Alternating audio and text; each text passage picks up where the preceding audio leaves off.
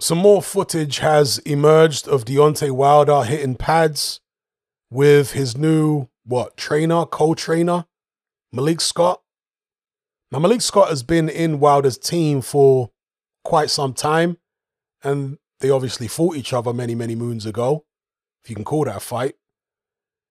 And following the sacking of Mark Breland and some of the things that Breland said after being sacked by Wilder, and what I know of Wilder anyway, just as a character, having followed him over the years, I was a little concerned about the fact that Malik Scott would become his trainer or co-trainer, whatever the case may be, because one thing Deontay Wilder doesn't need is a bunch of yes men around him.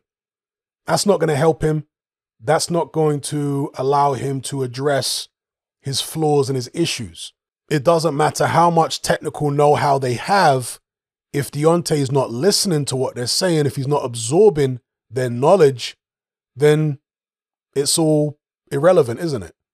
But based upon the previous pad session and this pad session, Malik Scott is clearly trying to get Deontay Wilder to improve technically. And I like it.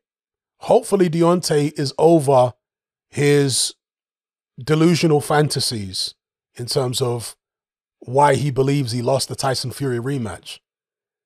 Hopefully he's over all that, and that then paves the way for him to actually get down to the work of improving himself. Because that's the real reason he lost the fight. He wasn't good enough. So get back in the gym, work on the stuff you're not good at, tighten up in multiple different areas, and go again.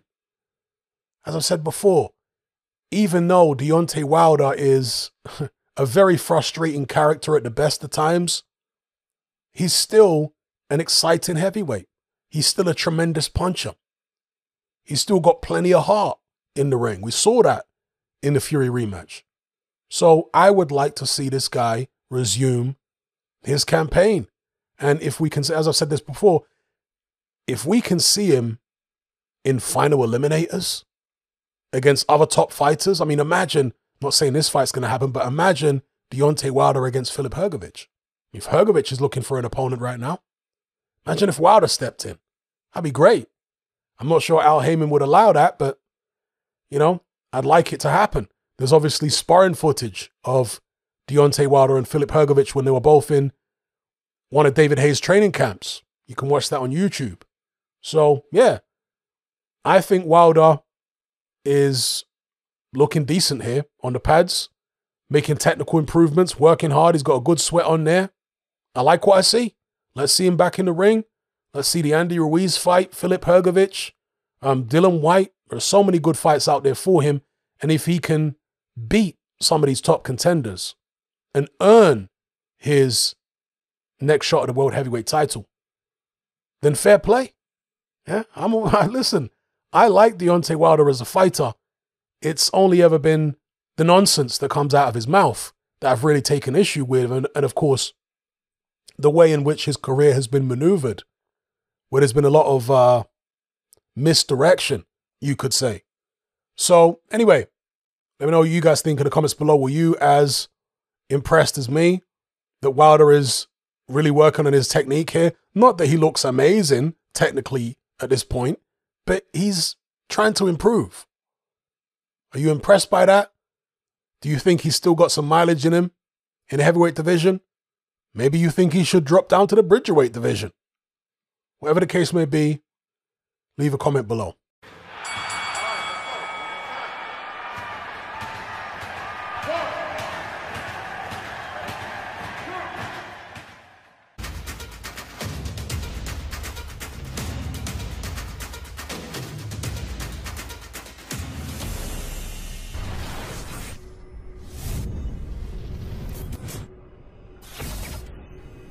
Wilder 3 fight.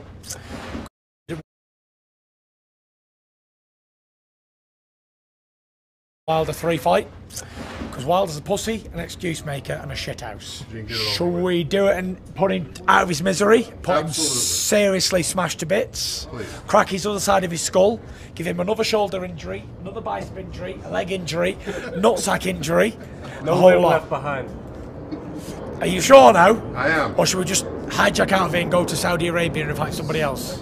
I will sign here. As a man. Wilder, contract signed, you're getting smashed.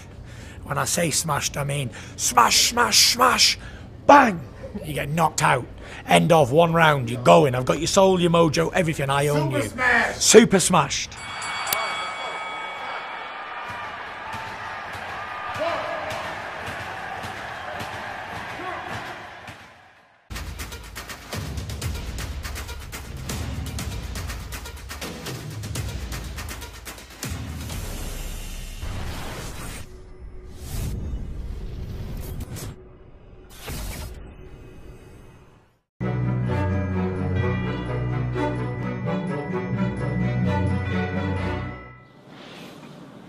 On Abbas Hussain here for Seconds Out, here with one of the famous fathers of boxing, in John Fury. John, how are you? So we're cooped up in a hotel.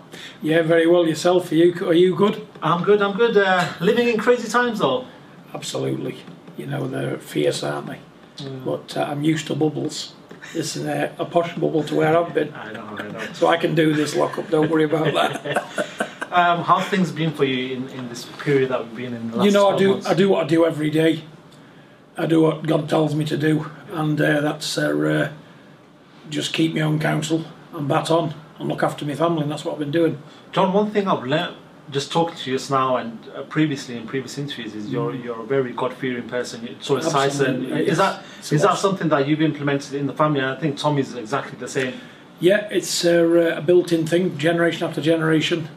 We do believe in God Almighty, and He is the ruler of everything. He makes all the decisions, you know, and I do believe He gives us the signs, and we've got to follow them, and we do. We try to.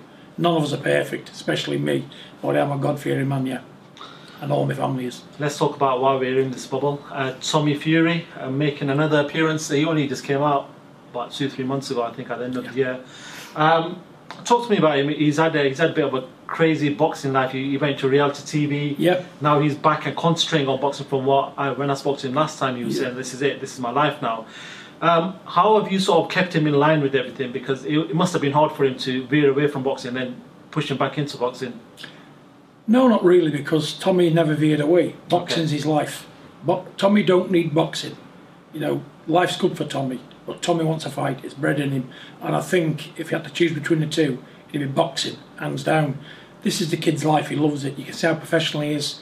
You know, great shape today. We've had a great camp. He's very professional for a kid, and he's easy to work with because he does what you tell him and he believes in what you say. You know, and when you've got that kind of relationship with a son, you can do a lot of things. You know, he believes every word I say, and I won't steer him wrong because I want nothing from him on the best. I want him to win and achieve what I think he can achieve, and that's become a world title somewhere in the future. When I last interviewed Tommy, just before his last fight, we were just talking about life growing up. And he said people don't understand boxing because he was at times at a bus stop with not much money in his pocket, you know, getting buses to the boxing gyms. You know, life isn't as glamorous as it looks, as it is now for him or for Tyson. But you've seen the sacrifice of what your sons have been through. You're a fighting man yourself.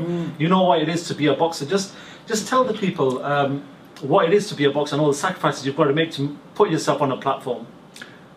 The thing is, spoilt kids can't be fighters.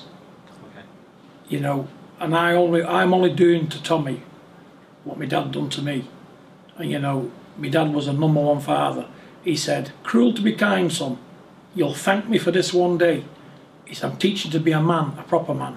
And that's what I do with my lads. Because when you give a child stuff, he doesn't appreciate it. When you've got to work for it and earn it yourself, he appreciates it more. And it's what they call fundamentals of life. You've got to teach them from being born which way to go. You know, and I say to my kids, every one of them, Tyson included, you've got to work and strive for what you really want, and you've got to believe in yourself to get the best out of your own self and take good sound advice of people what's doing it for you. So I just say, listen, yeah, he's earned his stripes, he got the bus, he did have a fiver in his pocket, but I said there's only one way to better yourself, that's work hard, and I want you to show to me first what you can do. convince me first, and then I'll take you the rest of the way. And when I think you're ready to move, and move right, I'll move you. And that's what we've done. He's earned his stripes, proved he wants this game badly. I was actually going to talk about that. There could be, because Tommy's this big star on social media, when you get certain promoters, I'm not talking about Frank Warren or anyone like that, I'm just saying when you get certain people in the game, they probably want to push him on a bit further, push him up the TV, push him up to #1 spot, make him the main fight of the night. But how much do you have to make sure that he's building correctly as a fighter? You don't want to rush him too quickly as well. The thing is with me, I know this job inside out. Yeah. I know exactly what to do with Tommy. He's a kid with limited experience in the boxing field. He had 10 junior bouts. This kid has got to learn on the job. And it's up to me as his father to match him right. And I'll do that. I'm not going to try and get him hurt. I'm not going to try and rush him. I'm not after anything big before it's entitled. And if he's got to earn it and learn it.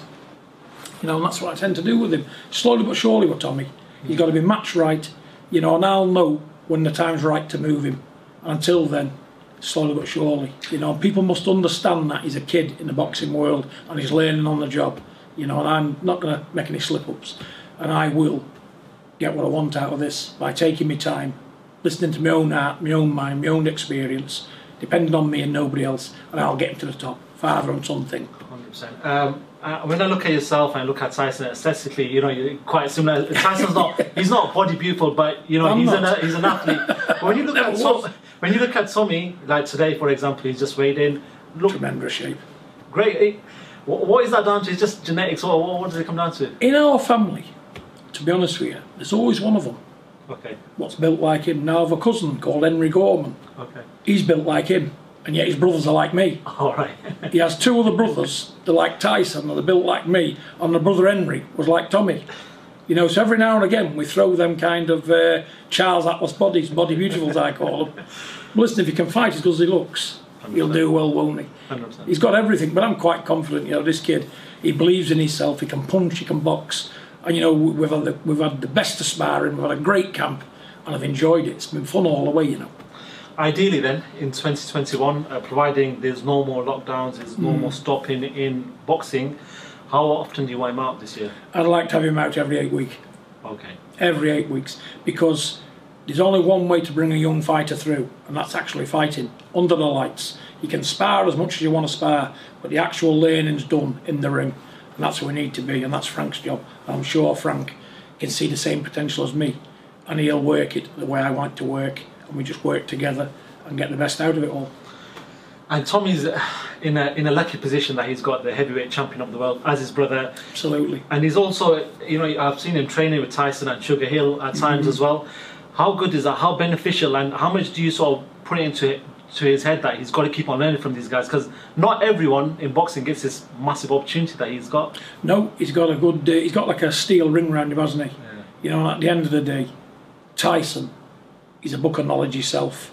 Because no one really has got Tyson to the heavyweight champion of the world twice. Only Tyson. Tyson's got a unique brain. Those boys just polish a diamond, or just needs polishing. Tyson is a diamond. 22, whatever it is, 100 carat, whatever you want to call him. He's the best of a diamond. Them boys just polish it up and help along the way. But the brains is through Tyson. And when we take Tommy to Tyson, and I've got other sons, very clever, very intelligent. When we all get together, come up with a good plan. And I think that plan will take us to the next championship. And what we've got around us at the minute, Tyson can't lose. Even when the AJ fight comes along, touch wood, hope he gets it signed straight away. We just can't wait for that day. Because we want to show the world what we're going to do. Tyson will be champion for as long as he wants to be. There's only one man beating Tyson, that's Tyson. No one else. How is Tyson anyway? Very good. Training hard. Never seen him as motivated. Lives in the gym, lives on the road. Plus his book of knowledge, got all the right people around him. Tyson is a superstar in boxing. John, just talking about Tyson then, I was watching something on ESPN, he did an interview yesterday, and he said it's not optimistic that it's going to happen. The reason is he's thinking that there's been talks for maybe a year, the fight still hasn't been made.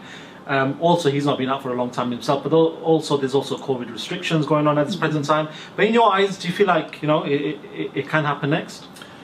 Obviously, the money the boys are commanding, we've got to have crowds and near normality to make it work, you know. And the Earns, AJ, they've got millions invested in that kid. They've got big sponsorships everywhere. I don't think they're really in a hurry to lose all that. And they know Tyson. Never mind what they say behind closed doors. They know my son is a formidable fighting machine. And they know the odds are stacked massively against them. And you know what? If my son does destroy him, which I know he will, all that seems to be gone, doesn't it? You know, where are they going to go then? And if I had AJ, I wouldn't want this fight. Just like them, because I'd be thinking, okay, I'm making a fortune out of AJ. Money's coming in left, right and centre. We've got big sponsorships going on. It's a marketing dream. It's what the public want. I'm going to milk it a bit longer. There's only one thing about milking things. When there's always a nemesis, the nemesis will keep banging on that door till it opens. And when it opens, they've got to react. And for my money, get it on. Let the best man win. You know, it's all about the fight. The public's entitled to it. The world's entitled to it. It's the biggest fight this century. Let it happen. We put that contract to them. We're waiting to get a signature on it. You know, it's their to delay, not us. You know what I'm saying? So at the end of the day, let them fight.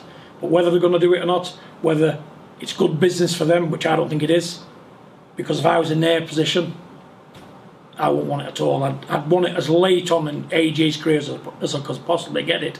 You know, we ain't bothered.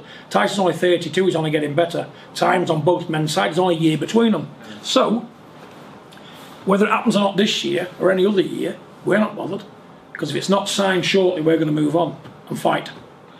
I've been in boxing for a good couple of years now, and one thing I noticed on social media is, oh, this guy doesn't want to fight this guy. One thing I've learned about fighters is majority of them are fighting men. When you look at Anthony Joshua, personally I believe he's a fighter man. He wants to fight Anthony Joshua. Absolutely. Whether there's something going on in the background between managers, promoters, whatever else. Absolutely. That's got nothing to do with the fight. Nothing to do with the fight. But in your eyes, do you believe that Anthony Joshua wants this fight? I do. Yeah. Yeah. He's too proud not to. The kid's living in the gym. He's got lots to prove. He wants to prove to the world he can be undisputed champion. You know, and you can't blame him for that. He's full of confidence. He has ability. You know, and he's got as good a chance as anybody else. You know, and he'll probably want it as quick as possible, because you know there's nothing like a long drawn out job. My dad used to say a long deal is never any good. If it's not done quick and sharp, you never get the best out of it. So at the end of the day, we want it. Either do it, or both men go their separate ways and do what they're doing and collide somewhere along the line somewhere. We ain't bothered. My son's WBC champ 2 times. He's proven. He's won everything abroad in other people's home countries. AJ left these shores 1 time. Got ridiculed, collapsed. You know, Tyson's been numerous times and always been the victor. My son can fight anywhere. You can put him on Mars, he'll perform. Put him on the moon, he'll perform. Take him anywhere in the globe, he'll perform. These men haven't got that quality. They go abroad and the backside seem to fall out. They're half the fighters. And my old friend, Tommy Miller, long dead now, he used to tell me, he said, you know, son, many a man, he said, he's only half the fighter when he's away from home. And I see this with a lot of people. I see it with a lot of fighters. I train my boys to fight on the road. We're travellers, we're gypsies, that's what we do. It's in our blood. We'll fight on the road. We've been roaming the world for centuries and centuries and centuries. So we ain't bothered about travelling. We'll go anywhere in the world as long as the money's right. Saying that about AJ then, he had then sort of lost for a reason and gone back to Saudi and beats him. Yeah. Do you feel like there is an improvement since that loss to Andy Ruiz the first time around from AJ? I know there's certain stylistically he's made a certain change, but he showed that in the Pulev fight as well. But do you feel like there's been a change in him? Absolutely. Okay. You know, he's got additions to his camp. Men I know with good resumes, intelligent men in the game. And as he improved, of course he's improved. He's a better fighter all round. The loss actually has done him good, because it has improved. John, sorry, just picking it up, we had a bit of a technical issue there. But yeah, you said, look, AJ's improved. He's massively. He's a better fighter. Yeah. What did you make of his fight against Pulev then? He's only fought out in December. He should have been stopped in the 3rd round. You know, the Pulev turned his back, it should have been over. AJ should have won in the 3rd. But you know, a great performance. He'd done his job, done what he had to do. You know, and Pulev's a good man, as we know. Nothing wrong with Pulev. But AJ, too big, too strong. And he's improved, and it was too much for Pulev. You know, but good luck to AJ.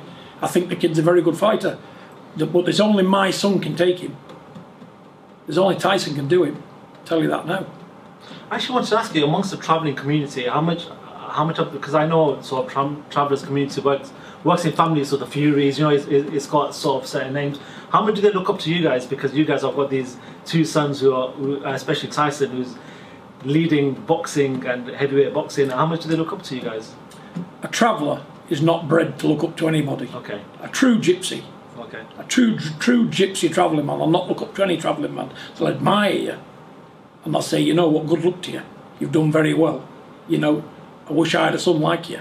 But they wouldn't get down on their knees for no one, because travellers ain't bred that way. You know, they don't look up to anybody. They'll admire you and say good luck and wish you well. You know, but you don't look up to people. That's a traveller thing. All travellers got their own brain, and they've got their own families. They command their own ships, and that's what we do. You know, I wouldn't look up to no man. I don't look up to anybody. You know, my son's Tyson Fury, he's heavyweight champion of the world, the best thing since sliced bread in my eyes. You know, the only one person I look up to is our Father, God Almighty. No one else. No one else. No, I just wanted your opinion on that, because I've obviously not seen that. Fair enough. Just a quick couple of questions then. Another fighter waiting in the wings is Joyce. Yep. He's going to be fighting Alexander-Usyk. He's going to obviously see what happens between Anthony Joshua and your son. And, you know, what do you make of him? He was an underdog coming into the Daniel Dubois fight, put in a great performance in December. What do you make of Joe's professional career to date? Let me just say this much. First of all, Joe is one of the nicest people in boxing.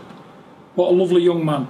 And, you know, he's got a Ferrari engine, keep going all night. You know, he looks crude, but when you stood in front of it, it's another matter. Joe Joyce is one big awkward fighter. Strong as an ox, can punch, and he's got a chin of granite. You know, I knew he'd beat Dubois, because I knew all along it was too soon for Daniel. Daniel will come again, mind you. And you know what? He was ahead on points, but old Joe, he just sticks in like an old diesel. When he's warmed up, he'll keep going, boy. You know, and out of him and Usyk, Joe Joyce too strong. If Usyk can dance around and just keep pinging him and probably take it on points, that's the only way he's going to do it. But if Big Joe roughs him up, leans all over him, wears him down, I see Joyce stopping him around about 9. Did you feel like Usyk is too small for the division? Messing with these dinosaur-sized men, yeah. And, you know, I don't think he beat Derek Chisora. You know, Derek beat him. You know, let's put it this way. If he hadn't been in that position he was in, and Chisora, the old warhorse, you know, wasn't expected to win at all, put it on him, he couldn't handle Chiz, could he? And Chiz beat him in my eyes. So I'm going with the Joyce team, and I like Joe. Actually, just talking about Chisora, he's been around a long time. Great fighter. Yeah, he's got mutual respect between you guys. Listen, you know, I've always liked Derek, because he goes back way back when. I remember Derek in the amateurs. He was a good fighter then. And you know what? My son was the only one to take. My son was the first one to take his own. You know, and look how he come on since then. 2 great fighters met early in their careers. You know, he went on to do numerous things. Did Derek? Derek's unlucky not to have picked up a world title, because 6 years ago Derek was probably as good a heavyweight what's out there. He'd still give people a lot of problems today. People who's looking at Derek Chisora for an easy fight, don't bother, because he'll give anybody a hard fight up until he's 40-year-old. He's dangerous too, and he likes to fight, does Derek. Good luck to him in his career. 100%. Just 2 quick questions from yourself. We know that Deontay Wilder lost to your son. Yeah. Since then, there's been a lot of things said in the media, things that he's come out with, things where, you know, he got rid of Mark Breland for throwing in the towel, talked about the suit. What do you make of the build-up of sort of excuses that he's given to his loss to your son? No other word, he wants a punch straight in the mouth. That's what he wants, a punch straight in the mouth. Coming out with that ridiculous rubbish. A sore loser, Mark Breland, top trainer, top guy. He's got a job here with us, Mark, when he wants it. That's how bad Mark Breland is. We'll have Mark Breland as a trainer any day of the week. He can come on with us and help Sugar Hill. That man there, I don't even want to mention his name, not Deontay Wilder. That man is a poor excuse for a man. He got beat fair and square in his own country. He got ragdolled and battered. Battered to a pulp. And he's used every excuse to tarnish Tyson's victory. You can't do it, Deontay. You're a piece of crap of a man. And see that? You want it ramming straight down your throat. I don't want to talk about your rubbish. Get off. I hope you never fight again, you rubbish. Final one then, where I leave Deontay.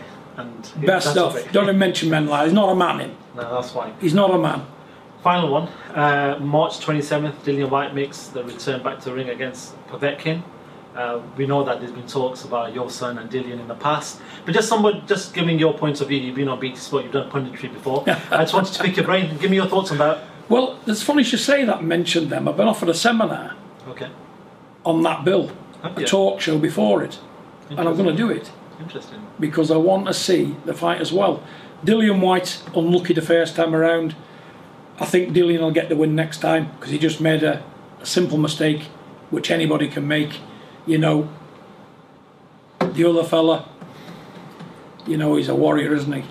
He's been about. Oh my God, you've never seen a man like him. You could not switch off from him for a second, could you? No. He's got the best left hook in the business, hasn't he? And he proves it. He's not beat till he's conked out on the canvas, is he? It's going to be a great fight. I'm looking forward to being over there in Gibraltar with them.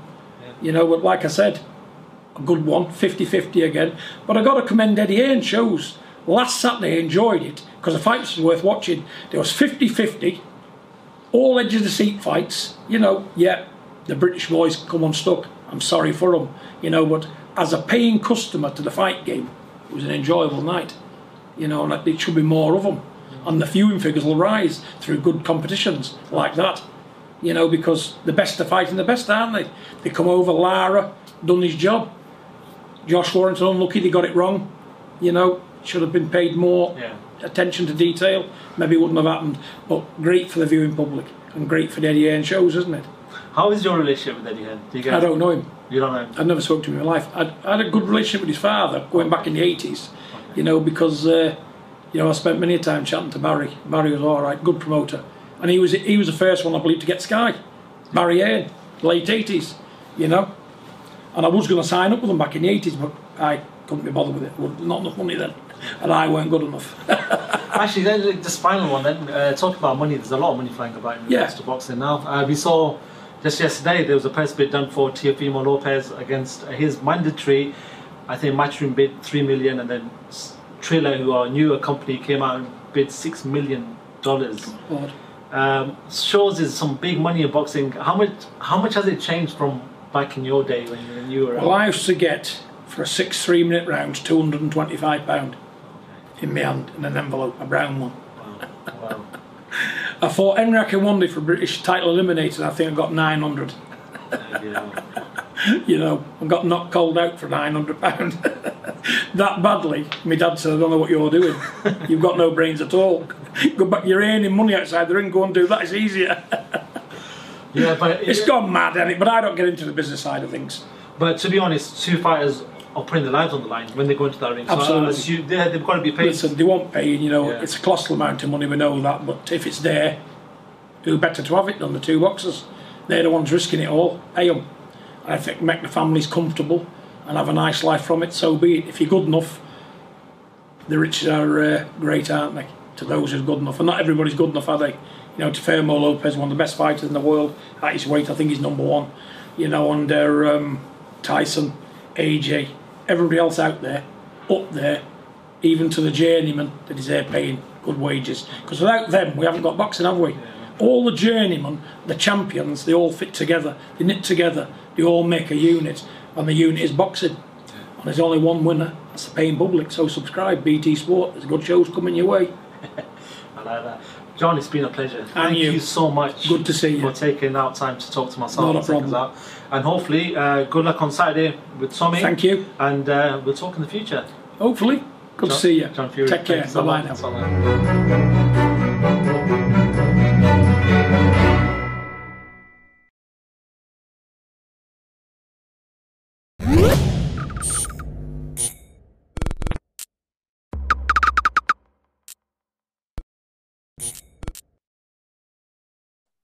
This is Rob Talbot for Boxing Social in association with Betfred. Delighted to be joined for the first time in a long time by Stitch Duran, legendary cutsman, cornerman, boxing, MMA aficionado.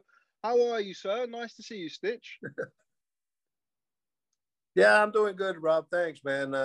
You know, there's crazy times, but it seems that we're managing and trying to do the best thing possible. So had my second shot. So as a matter of fact, after we finish here, I got called last night to go to Mayweather's gym. Floyd Sr. is training this one music artist, and they want him to go wrap his hand. So you know, after I took my second shot, this is the first time I've really gone out in public outside of working shows in the bubble. So, you know, things are looking good. So that's not a new thing for you, obviously. Despite you know, as well as training MMA guys and boxers, some of the biggest names in both sports over the years.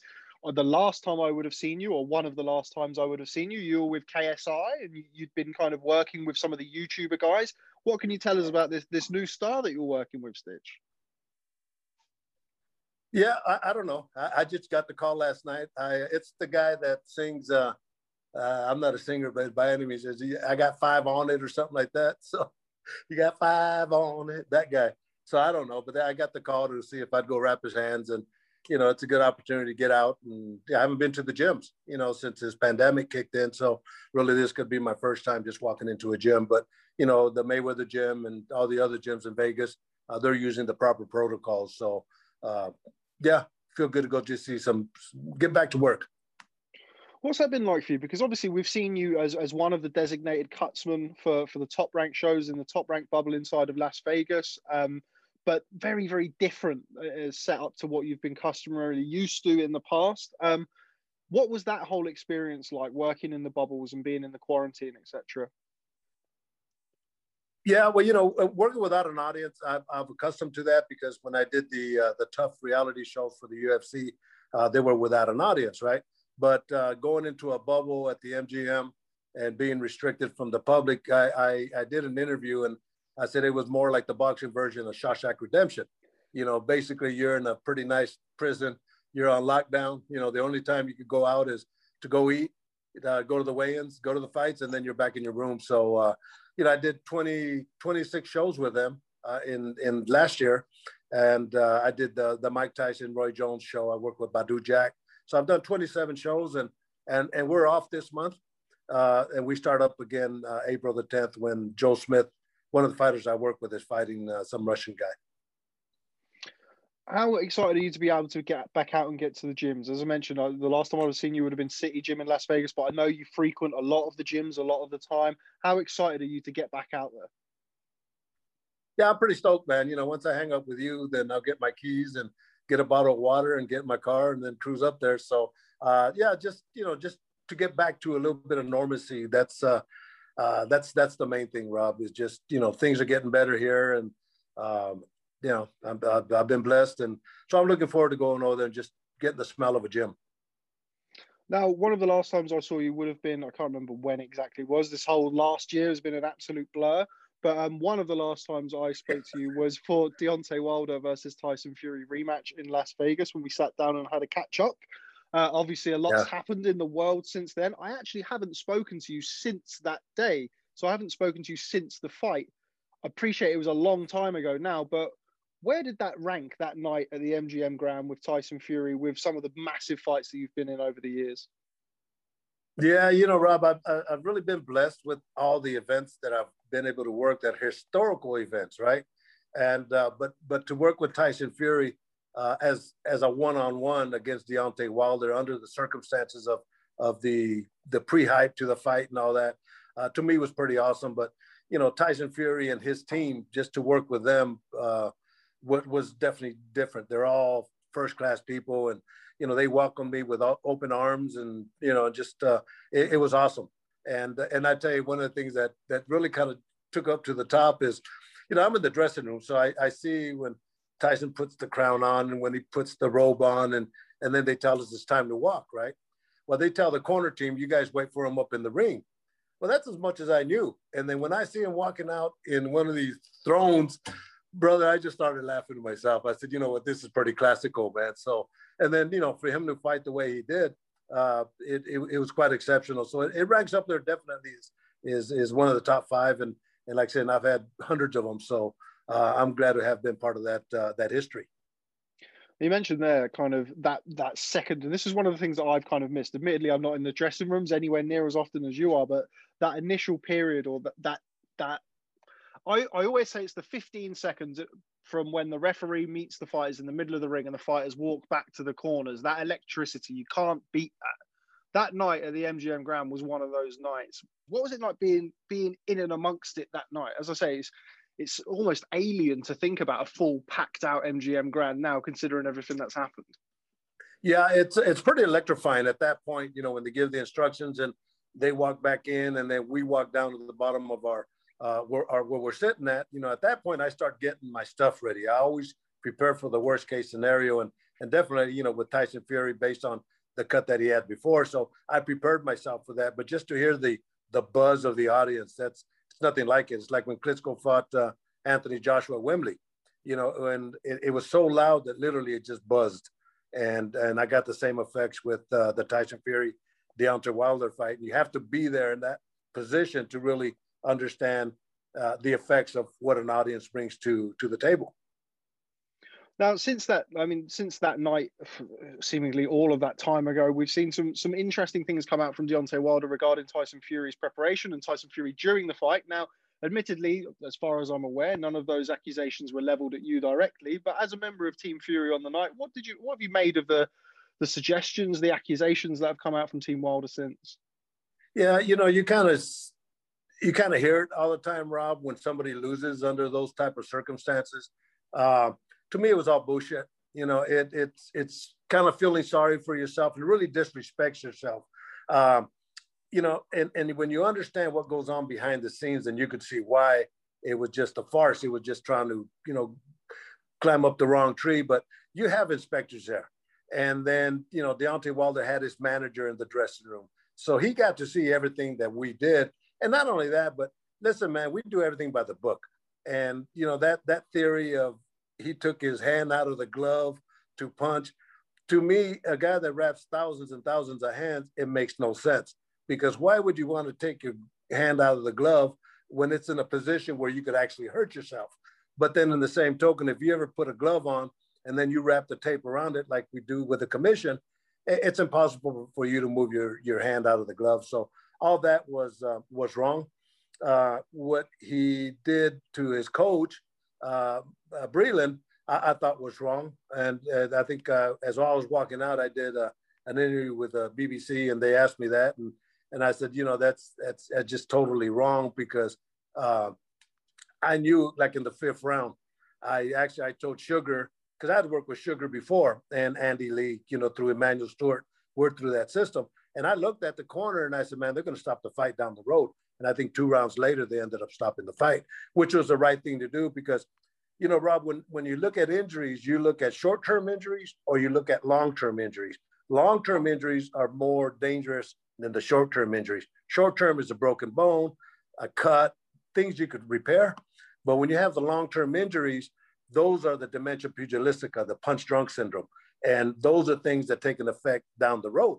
I remember when Andre Durrell fought Esquiriga, I stopped the fight because the doctors were looking at it. I asked him, I said, do you want to continue? The doctors are looking at stopping the fight. And he kind of said no, and I stopped the fight. And nobody understood, but he did. Next day he called me and says, you know, him and his wife, he says, thank you, man. You know, I just had nothing in me. So my job is there to protect the fighters. And that's exactly what happened. So that was a bunch of bull. And it's, you know, it's disrespectful to the game. And it was disrespectful to Tyson Fury and the team. When you're in that kind of that pressure cooker environment, how important is it to have somebody such as yourself? And this isn't, I'm not necessarily talking about Deontay Wilder in this instance, but how important is it to have somebody experienced, somebody who knows the game, somebody who knows what the potential, you know, this is the deadliest sport in the world. There's fatalities in boxing. There was fatalities in 2020, 2019. How important is it to have somebody in there who's looking out for the interest of the fighter? Oh, it's 100%. You know, and the thing about it is you have to understand the mentality of a fighter. They're modern day gladiators, but deep inside they're all babies, right? And my job is to take care of that baby and to be truthful. And so, yeah, it's extremely important, because, you know, you got to protect themselves from themselves. You know, you got to protect them from themselves and understand the heart and soul of a warrior. But yeah, I've been through a lot of battles like that, and, you know, taking care of a lot of fighters. Now, you've mentioned, we've mentioned kind of the raucous atmosphere that night at the MGM Grand. You've mentioned the brilliant atmosphere of Anthony Joshua versus Vladimir Klitschko. You know where this is going. There's a lot of talk about Tyson Fury versus Anthony Joshua. Now, what a massive fight that would be to be involved in, Stitch. Oh yeah, of course. You know, it's the fight of this year. You know, it has to happen. The point is where it's going to happen. I know they've been talking about, I just read an article yesterday about Las Vegas. And Las Vegas, I think we're going now to 50% capacity. So if this happens down the road, that maybe the arenas will be at 100% capacity. You know, they're looking at the United Arab Emirates. So we'll see. But no, I think it's a hell of a fight. And you know, people ask me, well, how do you see this fight? And normally me as a cut man, because I try to be neutral, but I'm logical. I look at the facts and not the promotional part of it. But you know, when Tyson Fury fought Vladimir, that knowing Vladimir's skills and seeing what Tyson Fury was bringing to the table, I thought it was going to be a very easy fight for Vladimir. But as I saw him fight Deontay Wilder the first time, I saw his style, and his style is very, very unpredictable. And you can't teach anybody how to fight against it. You can't teach anybody how to fight like that. So Tyson Fury's own style is his own style. And I think that's the worst kind of guy that you want to fight. You know, he's not your basic fundamentalist guy. You mentioned there about Las Vegas opening up to 50% capacity is one of the things I wanted to speak to you about. That's got to be a huge thing for boxing moving forward. The fact that we've not had Las Vegas. Las Vegas is the epicenter of combat sports, not just boxing. But it'll be huge for boxing to be able to have that. And we've got Josh Taylor versus Jose Ramirez at the end of May going to Las Vegas. He's gone. He's back again. Yeah. Great for the sport to see things open up in Las Vegas. What's it been like in Las Vegas while there's been nothing on? It must have been something of a ghost town.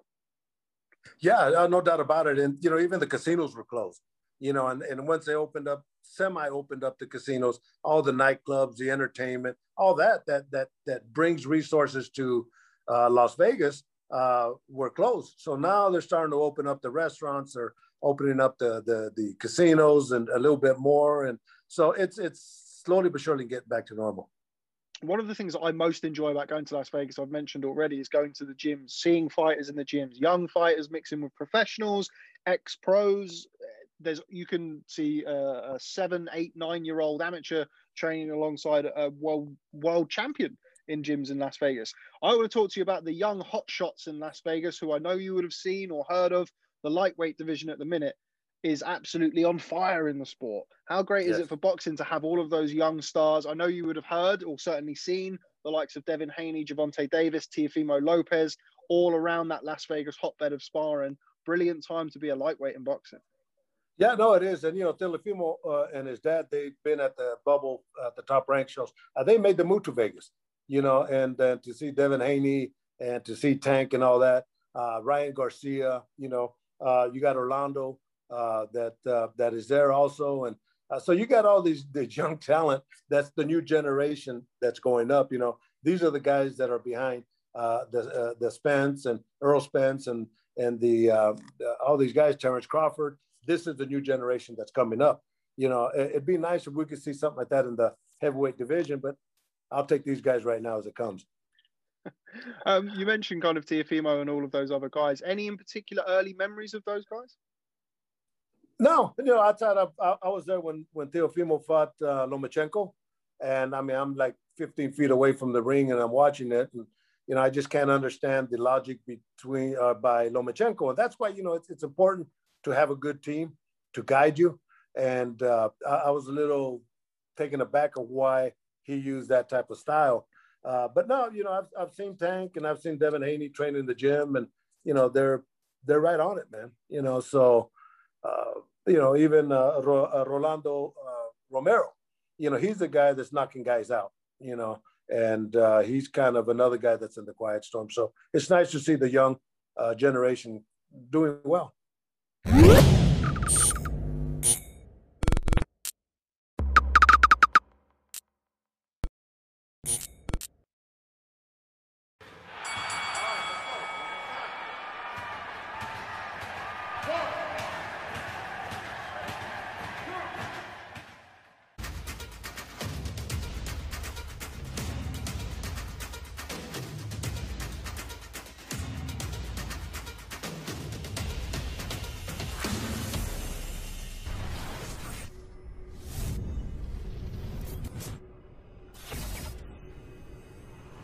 Oscar Bevis, IFL TV, proudly sponsored by Everlast Fight Day in the Hennessy Sports Bubble in Coventry, Sky Dome, 10 o'clock live, Channel 5 tonight.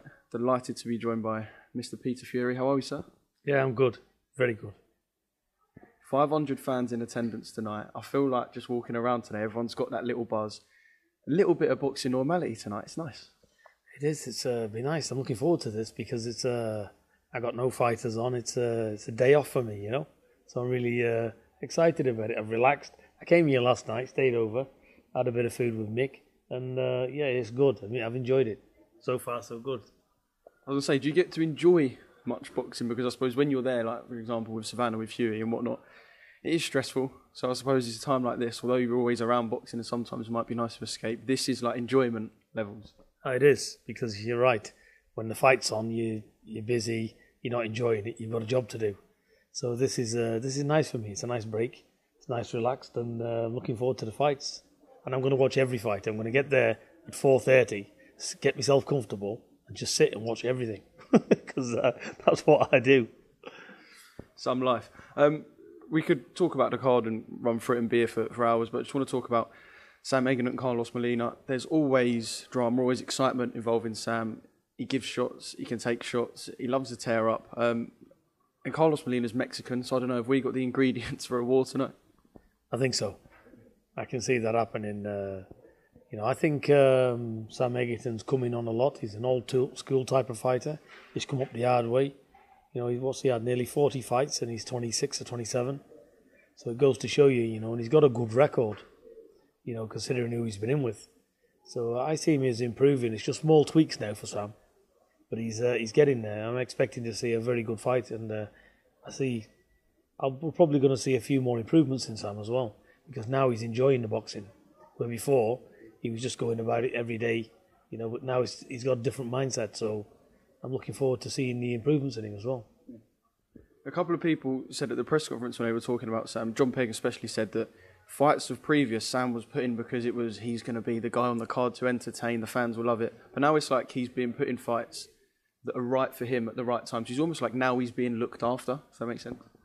Yeah, it does, and the other thing you got to look at, this WBC silver belt, whatever it is, that's a nice belt, so that'll lift him as well. So all Sam's got to do now is have that self-belief in himself. He's been in with everybody, and like I say, he's still improving. So I tip him for good things, Sam. Right, I do just want to get your thoughts on something that's on everyone's lips at the moment. I've never used the word arbitration before, and I've said it 100 times this week. I don't know, it's a little bit of a fiasco, and I suppose from a British boxing standpoint, quite disappointing. Very disappointing, you know. It is a fiasco, like you said. What can you say about it? You know, court cases are looming, and yet they're putting big fights on. You know, silly, really. Well, if they got the time to waste, then it's fine. But it's not good for the boxing fans. So I don't know what's happened. Don't know who's to blame for it. But somebody certainly knows more than what's saying. So it's wrong, really. It shouldn't happen. And I suppose that's what we're going to see when the concentration should be on the fighters, and we were sort of primed and ready for the fight we all wanted to see. I suppose there's going to be a lot of finger pointing, which is the side of boxing we don't really need to see. I think what's going to happen now, everybody just needs to settle down, get on with the fights they're having. At least we're going to see two very good fights. We've got Wilder fighting now, and hopefully AJ will be fighting Usyk. So they're good fights in itself, and should they come through that, at least they're going to fight at the end of the year, and they'll get all the money they was promised and probably more. So in the long run it could work out, but these two are not foregone conclusions. They're two banana skins, to be honest. So anything can happen, which makes it, for the fans, more intriguing, because we're getting more value for the money, aren't we? And in terms of Deontay Wilder, I know obviously he's taken a lot of stick on Twitter. British fans are saying you're ruining this, you're ruining that, but I suppose there's no blame towards Deontay Wilder. As a fighter, you look after yourself. You've got to do what you've got to do, be it take step aside money potentially, which isn't going to happen, or try and win your WBC belt back. There's no real blame towards Deontay Wilder in all this, I suppose. Yeah, there's none, is there? You know, there's been a breach of contract. Look, you've signed 3 fights, which I never have done anything like that, the 3-fight deal. I don't know what they was doing. You can understand the rematch clause, but they've had it. That should have been the end of the matter. But there's a 3-fight, you've signed to it, you've agreed to it, then get on with it. Why is Wilder to blame for any of it? It's not. His agreement hasn't been honoured, has it? So he's entitled to have his 3rd fight and try and get his belt back.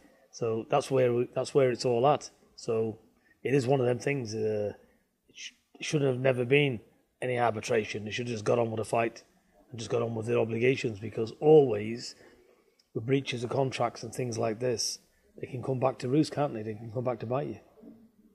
Does boxing, sort of just in a wider sense in general, need to look at rematch clauses? Because I understand sometimes there's a close fight, like Canelo Golovkin won, let's make a rematch, whatever. Sometimes decisions as well don't go the way that the public thinks, so there's demand for a rematch. I don't know, the rematch clauses need to sort of be just assessed in general in boxing, because it seems like it's a third fight where a rematch, like we said, isn't really required. You know, I think you're right. It's obviously, look, when world champions are at the top, so much money involved.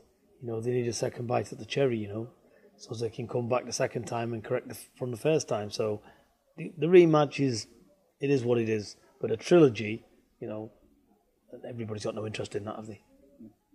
And Fury and Wilder has been broken down by everyone under the sun. So just quickly on Joshua-USYK, that is a real intriguing fight. I mean, we've only seen Usyk twice at heavyweight, obviously once against Derek Chisora more recently. But yeah, I cannot picture them two in the ring and how that would play out. It is a real intriguing fight.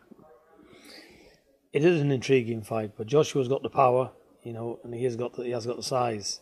But, you know, he's a very slick boxer. And Usyk, he's put on weight himself. I think he's 6'4", so he's not a small heavyweight. So it will have its complications there. But, you know, it just depends how much Usyk can take and if Joshua can get his shots off. But Joshua's got fast hands. He's improving as well. So he improved on his last fight with Pulev. You know, I like what I see with him. You know, he's in and out with his legs. You know, he's moving a lot better. And he hasn't had a lot of fights, has he? So he's constantly tweaking his job and learning. So it'll be a good fight, but it's a good test. You know, if Joshua wants to pit himself against the best, you know, Usyk's right up there. So it's going to be that's a pick-em type of fight for me. You can't look up and say it's going to be Joshua. You can't say that, you know, because it can go the other way as well, which makes good fights. So I'm happy to see these type of fights happening anyway. If I'm going to divert towards Hughie Fury, fought on Anthony Joshua's last card, what's the deal with Hugh? Obviously, we want to see him back out. Been, nearly 6 months since that win over Marius Vac. I know with British heavyweight, sometimes people just chuck names out there and put them in the rumour mill. We never really know what's concrete, of course. But, yeah, Hughie? Yeah, we've been offered not offered, but a few opponents have been put forward. They've not materialised because the opponents are not ready, they're not fit enough or whatever, or near in retirement. So we've got no opponent for Hughie at this time, and we're just waiting on a date. So Hughie has to be out 2 times this year. So we'll look to get him out on 2 times. Hopefully he's going to fight. Could be June, July. I don't know. We'll have to wait and see. And I'm just waiting to hear back on opponents and when they can fit Hughie in. But he will have 2 fights this year. Obviously, we know he wants a world title. The world title belts are busy and even busier now. We've got what we mentioned earlier. I know he said he wanted revenge. Now, it looks like Povetkin may retire. Pulev, although he's coming off the back of a defeat, I know Hughie was so intent in December. In every interview, he's saying, I want revenge. Is that something that he's still sort of got the fire for, that he's gunning for? I don't know. He'd take any of them fights tomorrow if we could get them. But it's if them fights can be made and for talking reasonable money. There's a lot of things you can want and not end up getting. This is the game we're in. But for me, world titles and all that, for me, Hughie's 26. I want to see him keep fighting, keep busy, and just improving his game, where it's at a level where when he gets there, he's the real deal in it. So for me, all the fighters are fighting each other anyway, at the top. The ones in the top 5, they're all matched off against each other. So we'll just sit back and keep Hughie ticking over, and his time will come. Hopefully by the end of the year, he'll be in a lot different position again. Eddie's sort of been teasing fans with the fight camp plans and saying he's got mega plans. We don't need to mention the person we normally mention alongside Savannah. I imagine she's going to fight on fight camp. Is that the case? Yeah, I assume it is. I know Eddie was saying Savannah's going to get her on in July. If that's one of his fight camps, fantastic. So we're looking forward to that. And hopefully at the end of the year, the Shield fight can be made. So Savannah's willing for it. Everybody's excited about it. So hopefully we can get that fight on. Does it put more of a spanner in the works, the fact that she's now gone away from boxing? Because, I don't know, it seems like she might put forward that she'd want a fight before Savannah, or even if she doesn't say so, she might want a fight. So, I don't know, this just seems to sort of be pushing it back. For us, it doesn't matter. Like I say, if she wants that fight, definitely she can have it November, December time, or preferably in November, or whenever Eddie's got a show on. So whoever that's going to be against. So we'd like to see Savannah with Shields, and hopefully that happens.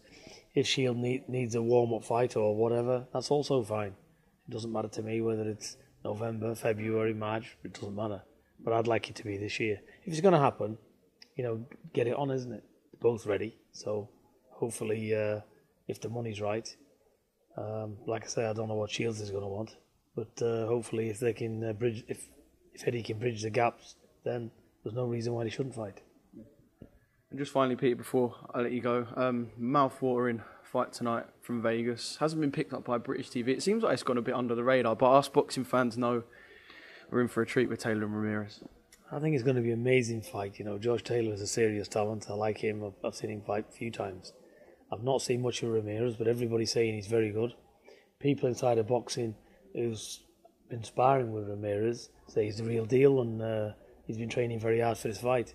So this is a good fight to see. I'd like to see it, but I don't know how. Will it be on YouTube tomorrow or something? So there's a channel called Fight TV that you have to subscribe monthly to, who are going to be putting it up. I think we're going to come back to the hotel and watch it, Peter. So if you would like to watch it and get an instant reaction on IFL TV, I won't say no. Yeah, well, yeah, maybe I might just do that. And yeah, that'd be good. So what time is it on? Vegas time, we're talking like the 4:35, so a couple of cups of coffee. Yeah, what time will that be over here then? Oh, that is the time over here, 4 or 5 a.m. Oh, forget it, I'll be in bed. Listen, look at these grey hairs, I'm not like you, I need me sleep. So what will be happening? I'll have to watch it the next day on YouTube or something. Brilliant, Peter. Thanks for giving me some of your time. Enjoy tonight, and hopefully we'll catch up very soon. Good speaking with you, Oscar.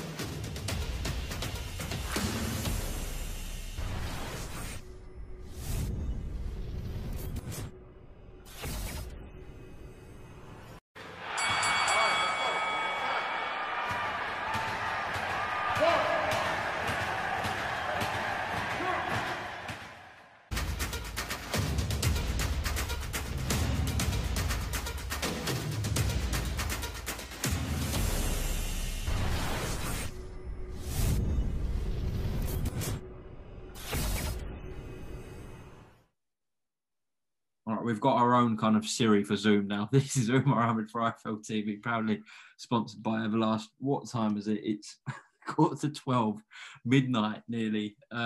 Gareth, yeah, it's a bizarre world boxing, and it's just got more bizarre. So, what is the latest situation with Tyson Fury and Deontay Wilder?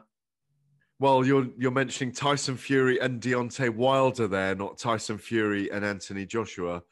Let me just rewind a little bit. Obviously, we had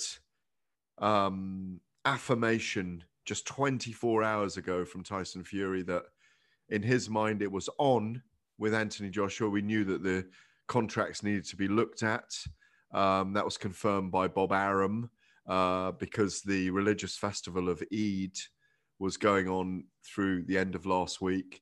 And then the shock news tonight, just a couple of hours ago, that Deontay Wilder had won his civil arbitration case for a third fight, a trilogy fight with Tyson Fury, ordered by the judge in the United States, Daniel Weinstein, that it must take place by September the 15th. Now, if you recall, the trilogy fight was part of the contract, and they were going to fight on July the 18th. Then we had the pandemic. It didn't work out right.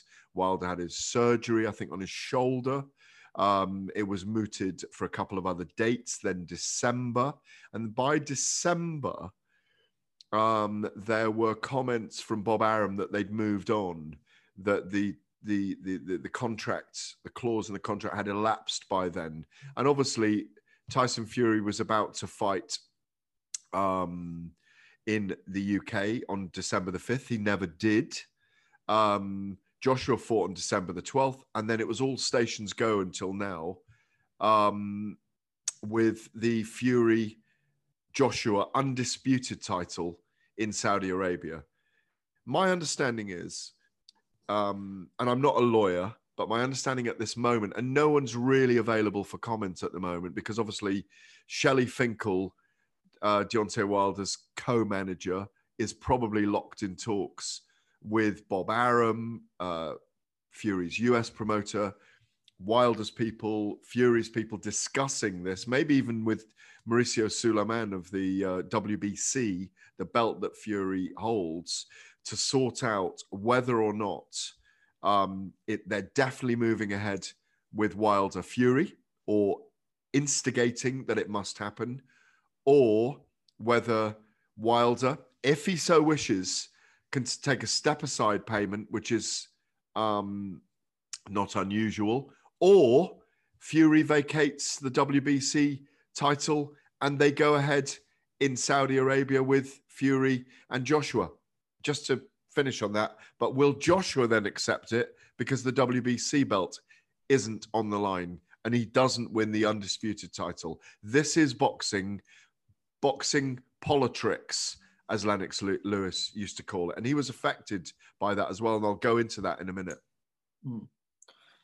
Let's say Tyson vacates the WBC. Can there still be legal implications for Team Fury and perhaps any broadcasters who put on Fury Joshua?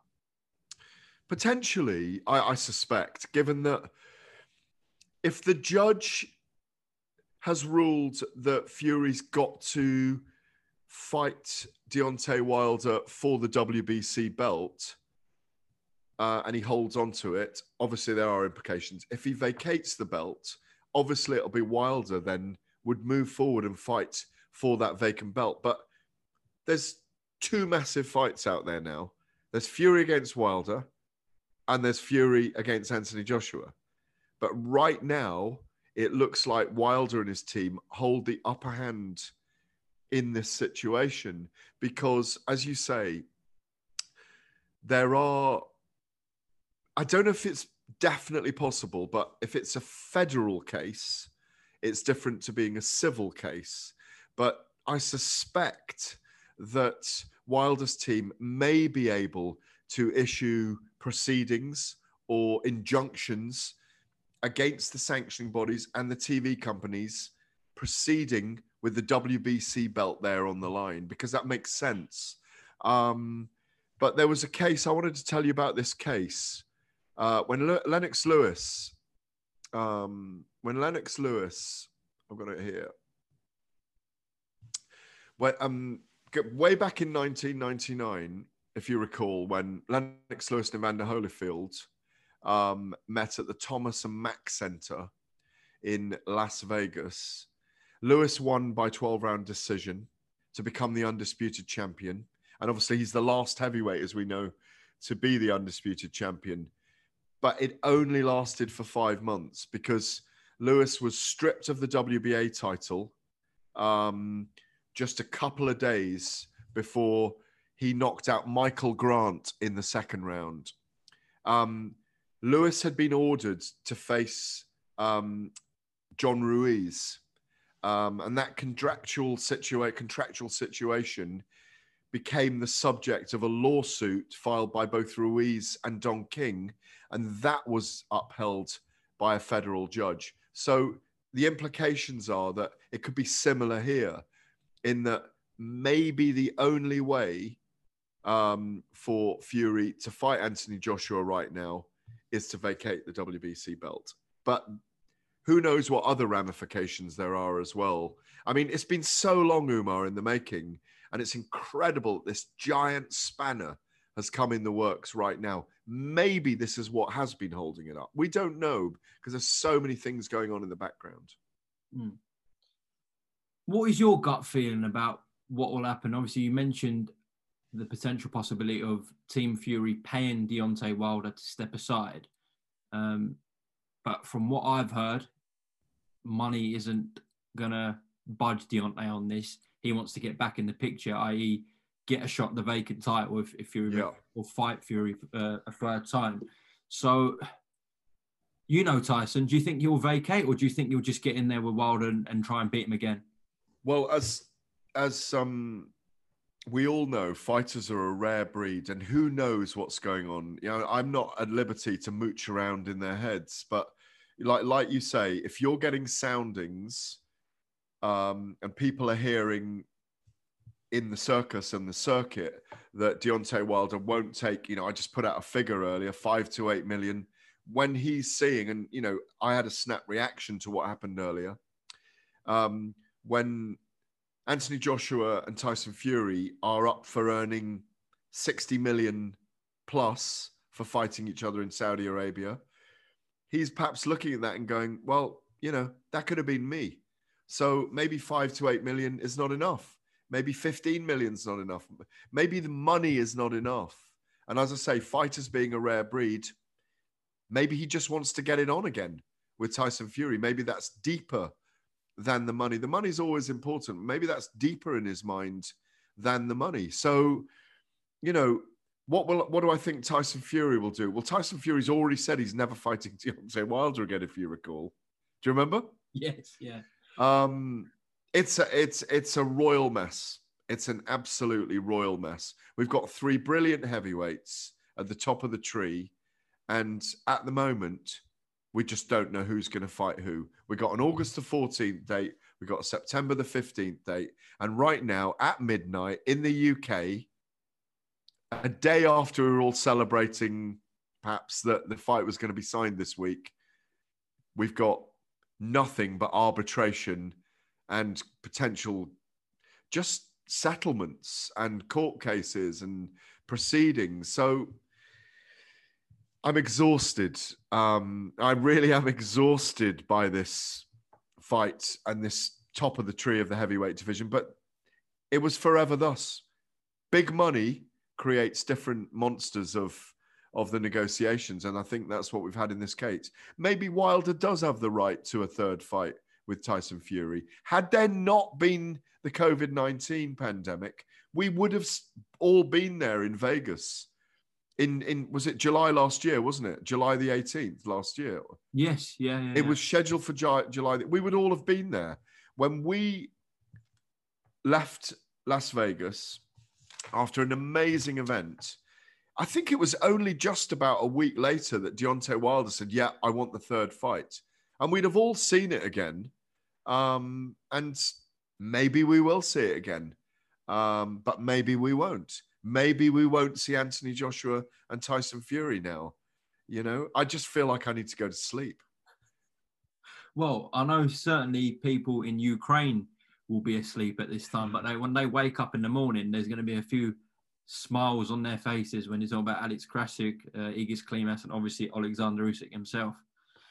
Well, absolutely. And what you're alluding to there, of course, is there is a chance now, and it could even be in Saudi Arabia, that Anthony Joshua, maybe on a slightly later date to give him a bit more time to get Rob McCracken away from the Olympics, fights Alexander Usyk there, because the Saudis clearly want an event. It's a great fight. And maybe we're all going to go to Vegas to see Tyson Fury fight Deontay Wilder. The fans could be the losers, but it could go into 2022 and they could be the winners again. You know, this is boxing. This is boxing. Expect the unexpected. Well, someone told me, I can't remember who, but they said never rule Al Heyman out in the picture. So we're seeing that at play here. Absolutely.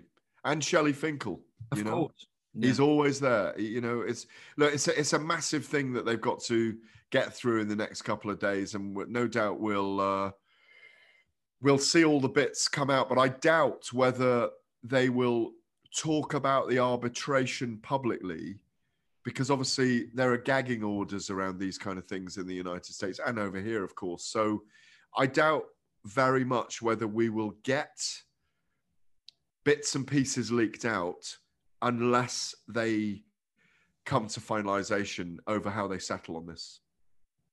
Okay, well, it's now 10-2, so it's time for bed. But appreciate your time on IFL TV, Gareth. Always a pleasure. A little bit of cocoa and into bed for me now. Okay. Thanks, mate. We'll speak tomorrow. Good man. Cheers.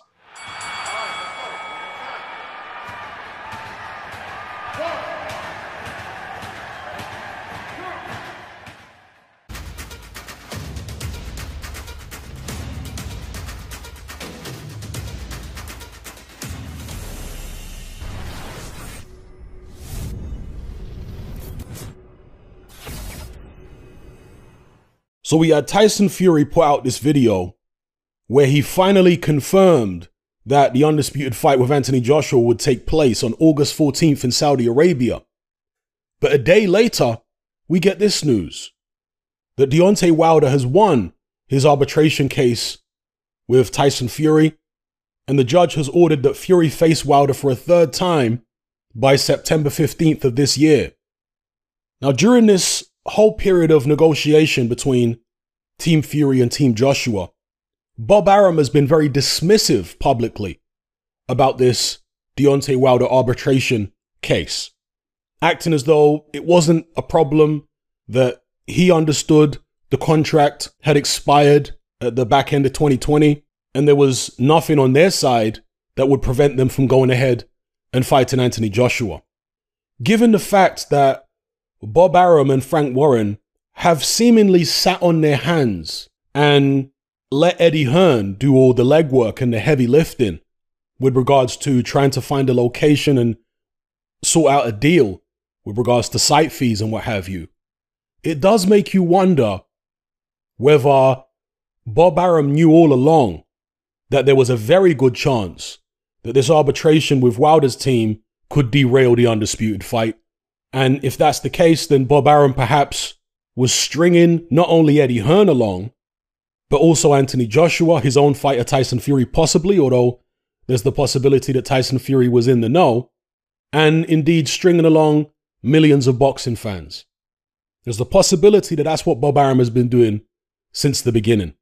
Now, in terms of solutions, Bob Arum has seemingly ruled out the prospect of paying Deontay Wilder step-aside money, which is very disappointing to hear.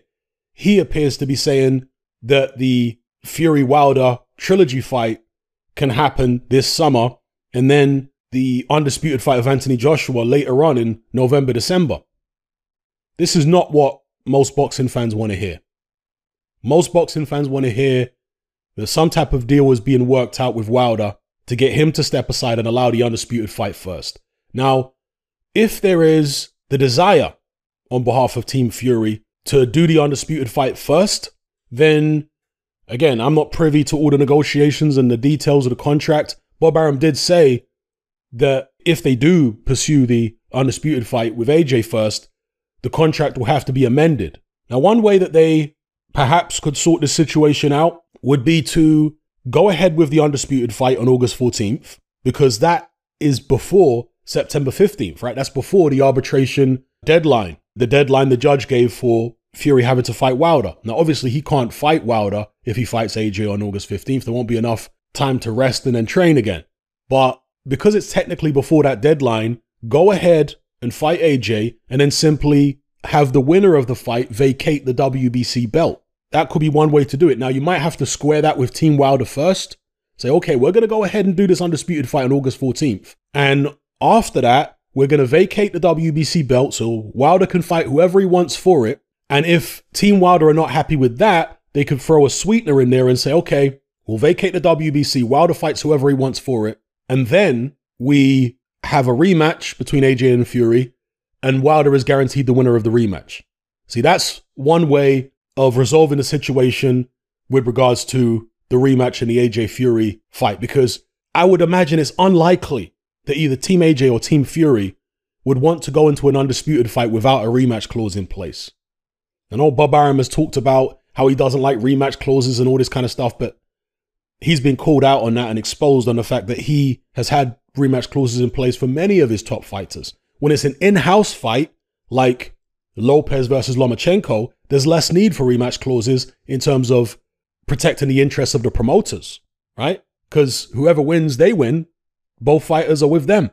Whereas when it's a fight of this magnitude, AJ Fury and both fighters are represented not only by different promoters, but also different broadcasters, I have to imagine it's very, very unlikely that either side would be comfortable with going ahead without a rematch clause in place. So the way to get around that, as I've just explained, could be to go ahead and have the Undisputed on August 14th. Perhaps you'd need the approval of Wilder to do so, and then let Wilder fight for the vacant belt after that, guaranteeing him a shot against the winner of the rematch in 2022. So let me know what you guys think in the comments below. Tremendously disappointed. I'm about to go and watch interviews with Frank Warren and Eddie Hearn and see what they have to say about the situation. I know Eddie Hearn's got to be absolutely gutted. I've seen the title of this video, interview with Eddie Hearn, where he's basically saying it's out of our hands now. It's all in Team Fury and Team Wilder's hands. It's for them to sort the situation out. And therefore, it's for them to decide what direction they want to go in. Do they really want this undisputed fight? If so, why is Bob Arum talking about it's better to get Deontay Wilder out the way because we're not going to pay him any step-aside money? Why is he talking like that? Also, Bob Arum has revealed, according to this tweet from Michael Benson, that he's reserved the Allegiant Stadium in Las Vegas for July 24th. Now, did he reserve this stadium for that date before he got the news about this arbitration result in favor of Wilder? Or had he reserved it long before July 24th? I don't know how you would find out, okay? I wouldn't expect Bob Arum to tell you the truth if indeed he had reserved it prior to that date. Maybe he'll surprise me. Now, I'm sure there are some people screaming at the screen right now saying, Hatman, the reason why Bob Arum is saying that we won't pay Deontay Wilder step-aside money is because Deontay Wilder's team have already turned down the step-aside money. They've already made it clear that they won't accept step-aside money under any circumstance. Well, I guess that's a possibility. But do you think that's probable? Do you think that Wilder and his team are desperate for the Fury trilogy fight, or they're desperate to get the WBC title back? Which do you think is their priority? For example, if they were given the choice of either fighting, let's say, Dylan White for the vacant WBC title, or fighting Tyson Fury for the WBC title, which do you think they would pick, given Deontay Wilder's track record throughout his career? You let me know what you think, and I guess time will tell at the end of the day. But the whole situation is very disappointing, very concerning, and I have to acknowledge Derek Chisora at this point, because he said all along, despite the positivity from Eddie Hearn, from Anthony Joshua, and from eventually Frank Warren, Tyson Fury, and Bob Arum, despite, and obviously those guys have also expressed skepticism here and there, but they've also expressed positivity too. Despite all that, Derek Chisora was consistent in his negativity. He never once said, oh yeah, I think the fight's going to happen. No, he maintained all along, this undisputed fight is not going to happen in 2021 because, and he said specifically because of the Deontay Wilder situation being unresolved. That is going to stop it from happening. It will happen in 2022. I hope that there is some way to salvage this. I hope there is some way for Derek Chisora to be wrong. But at this point, it's not looking good. Okay. But ultimately, I believe it comes down to the desire of each team. I think it's completely indisputable now that Team AJ, Eddie Hearn, Joshua himself, and so on, they want to fight. But with Team Fury, I'm not so sure if they want to fight next or not. And I'm not necessarily talking about Tyson Fury himself, but perhaps the people around him, the Bob Arums and the Frank Warrens. Because why would why would Bob Arum be talking about we're not paying Deontay step-aside money? Well, why? It's not like Fury won't be getting an astronomical sum for the undisputed fight. So surely he can break off Wilder a piece and allow the undisputed fight to go ahead. Because what you risk doing, of course, is going fighting Wilder for a third time and then losing to Wilder. And then where's the undisputed fight? And by the way, when it comes to Deontay Wilder, he will have been out the ring. Let's say he fights Tyson Fury next. He will have been out the ring for just as long as Tyson Fury. So it's not like Fury's got an advantage in terms of activity if he fights Wilder next. If the trilogy fight between Fury and Wilder had taken place last summer, I would have given Wilder next to no chance, because I don't think he really wanted the fight at that time, and I don't think he had enough time to prepare himself mentally, physically, and technically for a Tyson Fury rematch so soon after the second fight. But he will have had well over a year. If he fights, let's say, Tyson Fury in August, he will have had well over a year since the first fight to improve, to recover mentally, emotionally, physically. And I personally, and maybe I'm in the minority here, I like a lot of the work he's been doing with Malik Scott, working on his technique and so on. It remains to be seen how well that translates to the ring. Maybe it'll all break down very quickly and he'll turn back to the wild swinging country bumpkin once the going gets tough. But like I say, I give him a much better chance now against Fury than I did a year ago because of the fact that he's had more time to recover and he's had more time to work on things. And Fury hasn't been any more active than he has. And if anything, even though both guys will have been out the ring for the same amount of time, Wilder stays in shape. Fury, even now, even though he's this changed man, he doesn't stay in shape. He still puts weight on. We still see him out drinking with Adrian Broner and doing all this kind of stuff. Anyway, let me know what you guys think in the comments below about this unfortunate situation. I've already seen some Deontay Wilder fans online talking about how nobody was complaining when Anthony Joshua was blocking the undisputed fight between Andy Ruiz and Deontay Wilder. Well, you can't level that charge at me because I was saying in the immediate aftermath of AJ losing to Ruiz that I want Ruiz versus Wilder next, that that's my priority. The videos are still up, so you can never accuse me of that. I've been consistent all the way along that the undisputed is my priority, irrespective of who partakes in that fight. But anyway, I'm out. Come and join me on Patreon and access my weekly no-holds-barred, censorship-free podcast where we lift the lid on a wide range of controversial topics. It's not mainstream friendly, it's not politically correct, but that's the whole point. We dare to stand as a beacon of reason against an army of insanity. Just head on over to my Patreon page and select the tier called Hatman Hot Topics. You'll gain access to a minimum of 2 hours of exclusive content every single week, including podcasts, videos, interviews, live stream Q&A sessions, as well as my popular Confessions of a Nightclub Bouncer series. Not to mention a vast back catalog of hundreds of hours of previous episodes.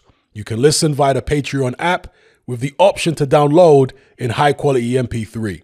We've also got a Discord server where you can come and chat and hang out with myself and other members. There's no contract, no commitment, and you can cancel at any time. So come and join our community of free and critical thinkers by signing up with me here on Patreon today.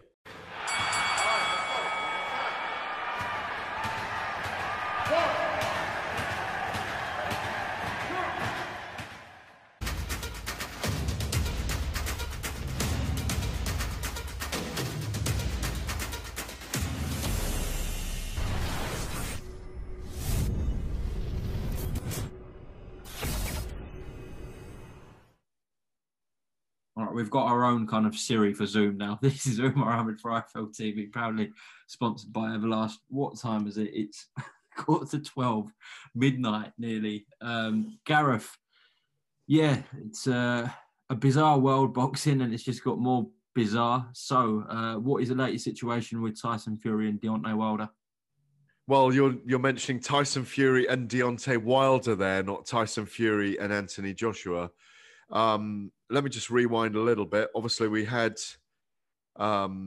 affirmation just 24 hours ago from Tyson Fury that in his mind it was on with Anthony Joshua. We knew that the contracts needed to be looked at. That was confirmed by Bob Arum because the religious festival of Eid was going on through the end of last week.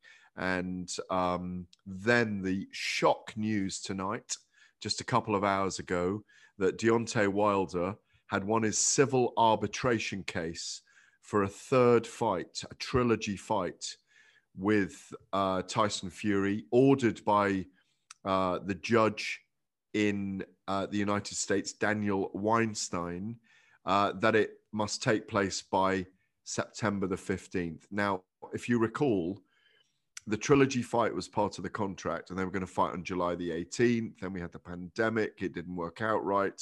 Wilder had his surgery, I think, on his shoulder. It was mooted for a couple of other dates, then December.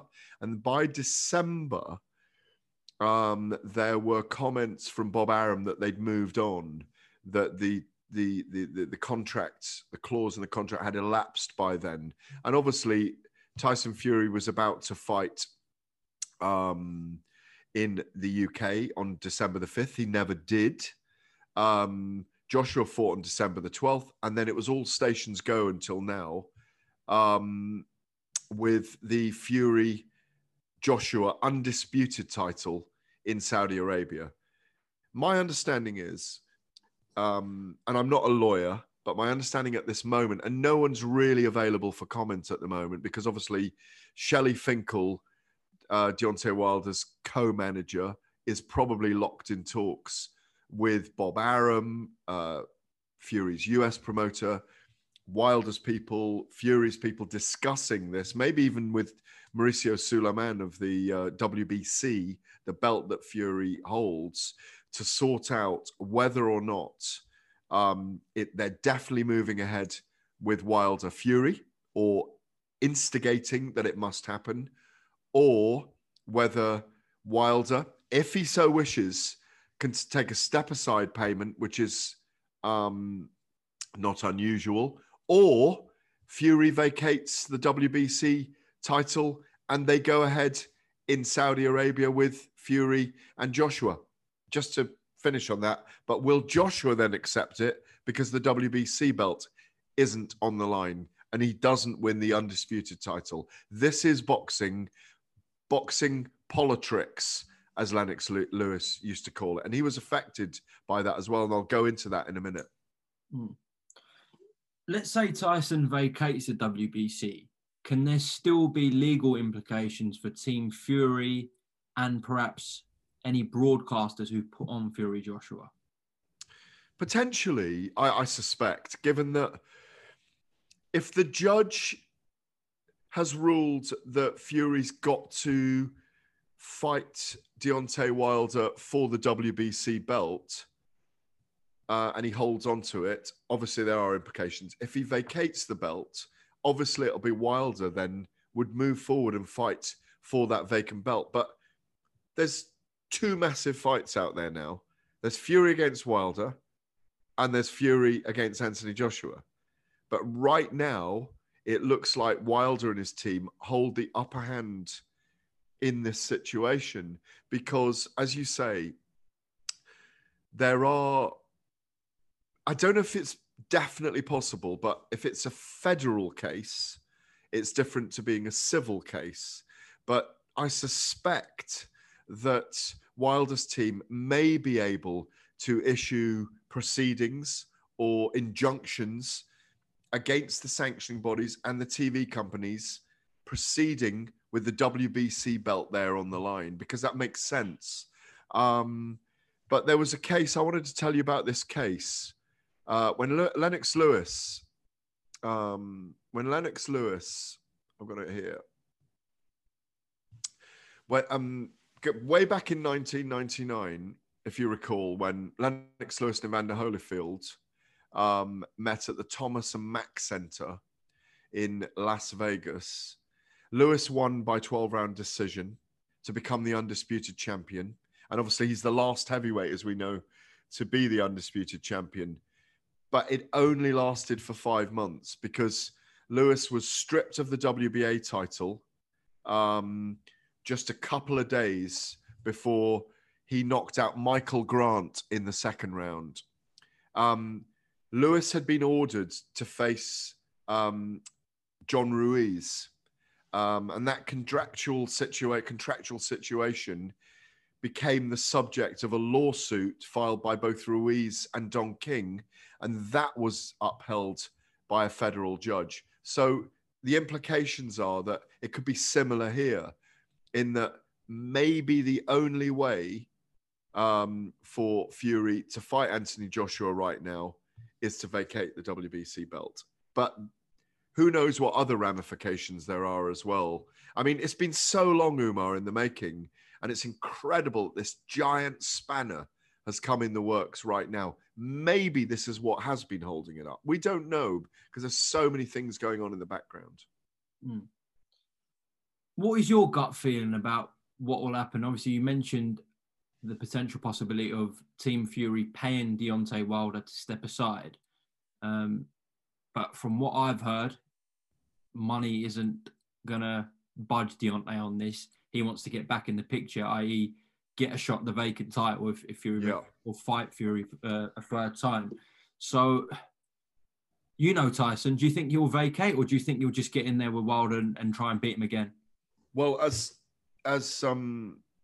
we all know, fighters are a rare breed, and who knows what's going on. You know, I'm not at liberty to mooch around in their heads, but like you say, if you're getting soundings and people are hearing in the circus and the circuit that Deontay Wilder won't take, you know, I just put out a figure earlier, 5 to 8 million, when he's seeing, and, you know, I had a snap reaction to what happened earlier. When Anthony Joshua and Tyson Fury are up for earning 60 million plus for fighting each other in Saudi Arabia, he's perhaps looking at that and going, well, you know, that could have been me. So maybe 5 to 8 million is not enough. Maybe 15 million is not enough. Maybe the money is not enough. And as I say, fighters being a rare breed, maybe he just wants to get it on again with Tyson Fury. Maybe that's deeper than the money. The money's always important. Maybe that's deeper in his mind than the money. So, you know, what do I think Tyson Fury will do? Well, Tyson Fury's already said he's never fighting Deontay Wilder again, if you recall. Do you remember? Yes, yeah. It's a royal mess. It's an absolutely royal mess. We've got 3 brilliant heavyweights at the top of the tree, and at the moment, we just don't know who's going to fight who. We got an August the 14th date. We got a September the 15th date. And right now, at midnight in the UK, a day after we were all celebrating perhaps that the fight was going to be signed this week, we've got nothing but arbitration and potential just settlements and court cases and proceedings. So I'm exhausted. I really am exhausted by this fight and this top of the tree of the heavyweight division, but it was forever thus. Big money creates different monsters of the negotiations, and I think that's what we've had in this case. Maybe Wilder does have the right to a third fight with Tyson Fury. Had there not been the COVID-19 pandemic, we would have all been there in Vegas. In was it July last year, wasn't it? July the 18th last year. Yes, yeah. It was scheduled for July. We would all have been there. When we left Las Vegas after an amazing event, I think it was only just about a week later that Deontay Wilder said, yeah, I want the third fight. And we'd have all seen it again. And maybe we will see it again. But maybe we won't. Maybe we won't see Anthony Joshua and Tyson Fury now. You know, I just feel like I need to go to sleep. Well, I know certainly people in Ukraine will be asleep at this time, but when they wake up in the morning, there's going to be a few smiles on their faces when it's all about Alex Krasik, Igis Klimas, and obviously Alexander Usyk himself. Well, absolutely. And what you're alluding to there, of course, is there is a chance now, and it could even be in Saudi Arabia, that Anthony Joshua, maybe on a slightly later date to give him a bit more time to get Rob McCracken away from the Olympics, fights Alexander Usyk there, because the Saudis clearly want an event. It's a great fight. And maybe we're all going to go to Vegas to see Tyson Fury fight Deontay Wilder. The fans could be the losers, but it could go into 2022 and they could be the winners again. You know, this is boxing. This is boxing. Expect the unexpected. Well, someone told me, I can't remember who, but they said never rule Al Heyman out in the picture. So we're seeing that at play here. Absolutely. And Shelley Finkel, of course. Yeah. He's always there. You know, it's a massive thing that they've got to get through in the next couple of days, and no doubt we'll we'll see all the bits come out, but I doubt whether they will talk about the arbitration publicly, because obviously there are gagging orders around these kind of things in the United States and over here, of course. So I doubt very much whether we will get bits and pieces leaked out unless they come to finalization over how they settle on this. Okay, well, it's now 10:02, so it's time for bed. But appreciate your time on IFL TV, Gareth. Always a pleasure. A little bit of cocoa and into bed for me now. Okay. Thanks, mate. We'll speak tomorrow. Good man. Cheers.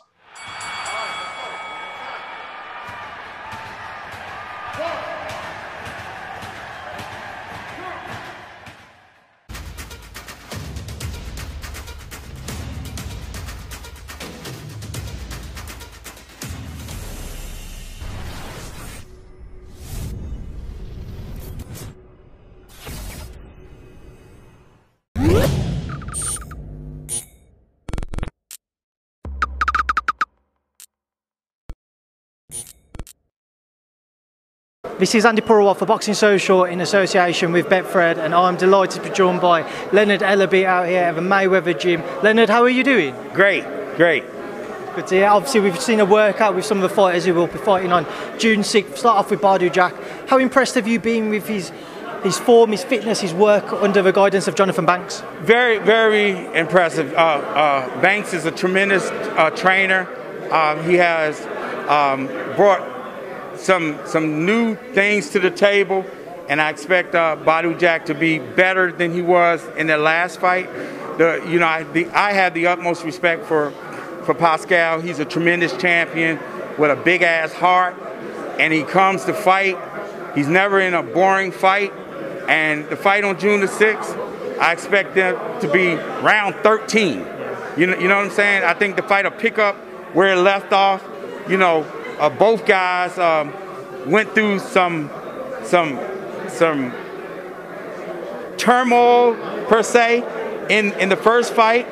Badu was buzzed early in the fight, and he reversed it on Pascal down the stretch. And I was really impressed on how Pascal was able to hold on.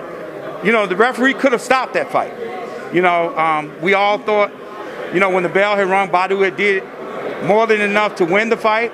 But hey, he gets another opportunity to give the fans a great, great fight. I think this fight will be a Fight of the Year candidate again, because both guys, they just have big hearts, and they're not going to take a backward step. Neither one of them. It's going to be a great fight. The headline fight for that is Floyd Mayweather, Logan Paul. How is Floyd? Floyd is doing great. He's just really looking forward to our event on the 6th of June. Floyd obviously considered the greatest of our generation. What do you guys, or what has Floyd made of any critics of seeing him getting in with one of the YouTube stars? Floyd don't pay that no attention. This is entertainment. See, one thing about entertainment, when you're closed-minded and you don't think outside the box, then that's why people stay on the level that they are. Floyd Mayweather has been the biggest star in our sport and one of the biggest stars in the entire world for years and top of years on top of years. He was the highest paid athlete in the entire world for a reason, because he always thought outside the box. This right here, this event is solely entertainment, and we have a big platform. The fans can tune in if they want to, and if they don't want to, they don't have to. It's okay. What was Floyd like after the Jack Paul incident? He was pissed. He was really pissed. I've only seen Floyd pissed like that 4 or 5 times in his entire life. He was really pissed because he's big on respect, and that was super disrespectful what Jake Paul did. But sometimes when you do shit, you gotta pay for it. Can you recall those other scenarios when Floyd was annoyed, or you're not allowed to say? No, I don't want to get into that.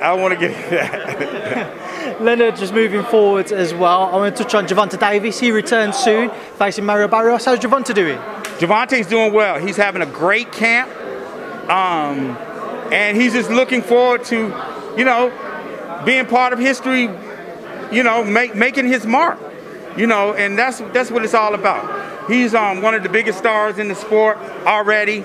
and he's just looking to add on another notch on his belt. But it's going to be a tremendous challenge. I expect Barrios to be his toughest challenge to date because of what he brings to the table. And moving up in a whole nother weight class, you know, that's a tough task within itself, you know. And we're talking jumping 2 weight classes because his last fight was at 130, and he made that comfortably, you know. But, you know, this is the fight that he wanted, and he's getting exactly what he wants. Leonard, people speak about the 135 division and Gervonta's name's right up there with the likes of Teofimo, Devin Haney, Ryan Garcia. Do you think we will see him in with one of those other names soon? Sure, why not? Why not? You know, all of them are tremendous talents, you know, and all of them are looking to continue to build their profile. And, you know, we're going to fight the biggest fights out there possible for the most money. That's what we're going to do. Then I just got to ask you as well, we heard the news yesterday, Deontay Wilder won his arbitration case to have a third bout with Tyson Fury. Just your thoughts on that entire situation? You know, the arbitrator ruled in Wilder's favor. This has been going on for quite some time. There are a lot of people who were involved. They kind of overlooked this process, you know, and kind of just, you know, went on about their business, acting like it never even existed. And here we are today. What do you think happens in this third fight? If it does go ahead, if there isn't no step aside from Deontay, for example, what do you think will happen this time around? Wilder definitely 100% knocks Fury out. 100%. Early or late? Early. I think he gets him early. All right, Leonard, I appreciate your time. Thank you. Thank you.